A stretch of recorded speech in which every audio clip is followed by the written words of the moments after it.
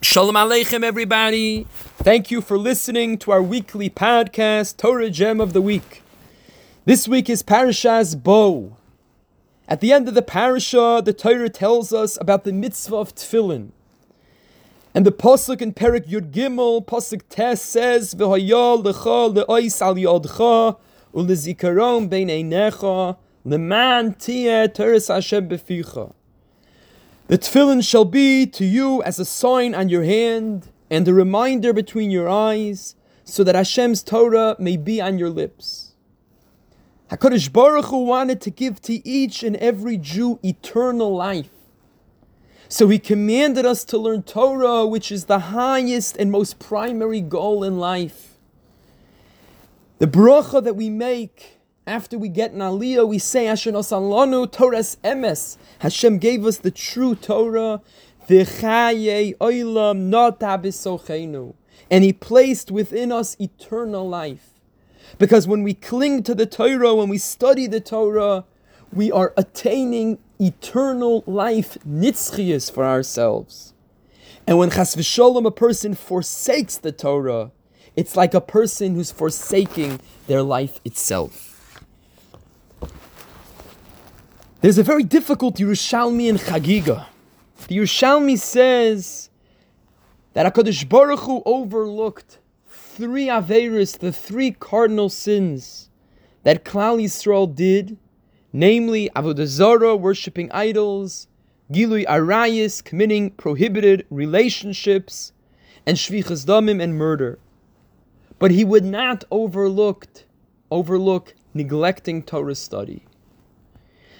And the Chavetz Chaim would explain that there is a major difficulty in this Yerushalmi. We know a Jew is obligated to give up their life if they're faced with a gun and told to either commit the three cardinal Averis or we'll kill you. You're chayiv to give up your life. But when it comes to learning Torah, if somebody says, if you learn Torah, I'll shoot you, you're not obligated to give up your life. So how could it be that Hashem would overlook the three cardinal sins, but He would not overlook the neglect of Torah study? And the Chavetz Chaim would explain this Yerushalmi with the following mashal, with the following parable. In war, sometimes it could be a very close battle, and one side could be clearly winning, and then all of a sudden the other side grabs it, and it looks like they're being victorious.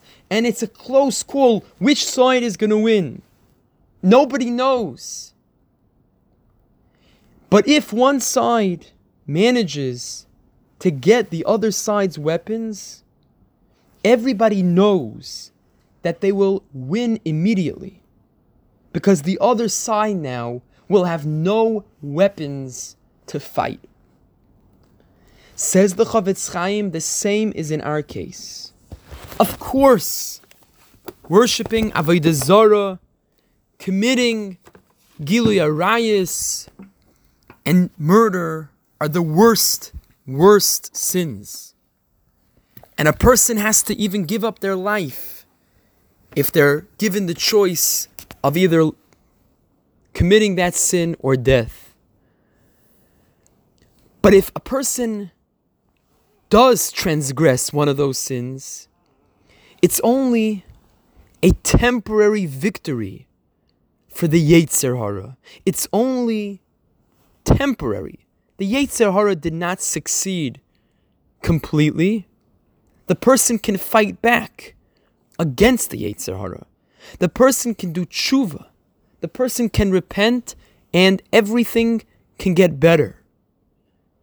But on the other hand, if the Yetzer Hara, if the evil inclination manages to take away the Torah from us, to seize our weaponry, then we won't be able to fight any battles. Then the Yetzer Hara has claimed complete victory, and we have nothing else to talk about. So that's why the Yerushalmi says that in HaKadosh Baruch Hu's eyes, when we neglect Torah study, when we neglect the Torah, it's the worst. Because the Torah is our weapon. It's every Jew's weapon to be able to fight the outside world, to be able to stay the unique individuals that we are. We must remember how precious the Torah is. We must remember how this is our instruction manual. This is our way to maneuver the world around us, to maneuver through society.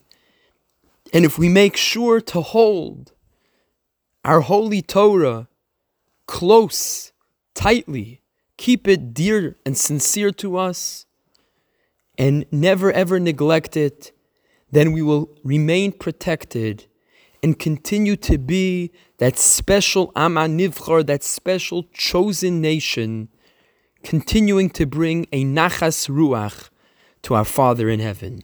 Wishing everybody a wonderful Shabbos Kodesh.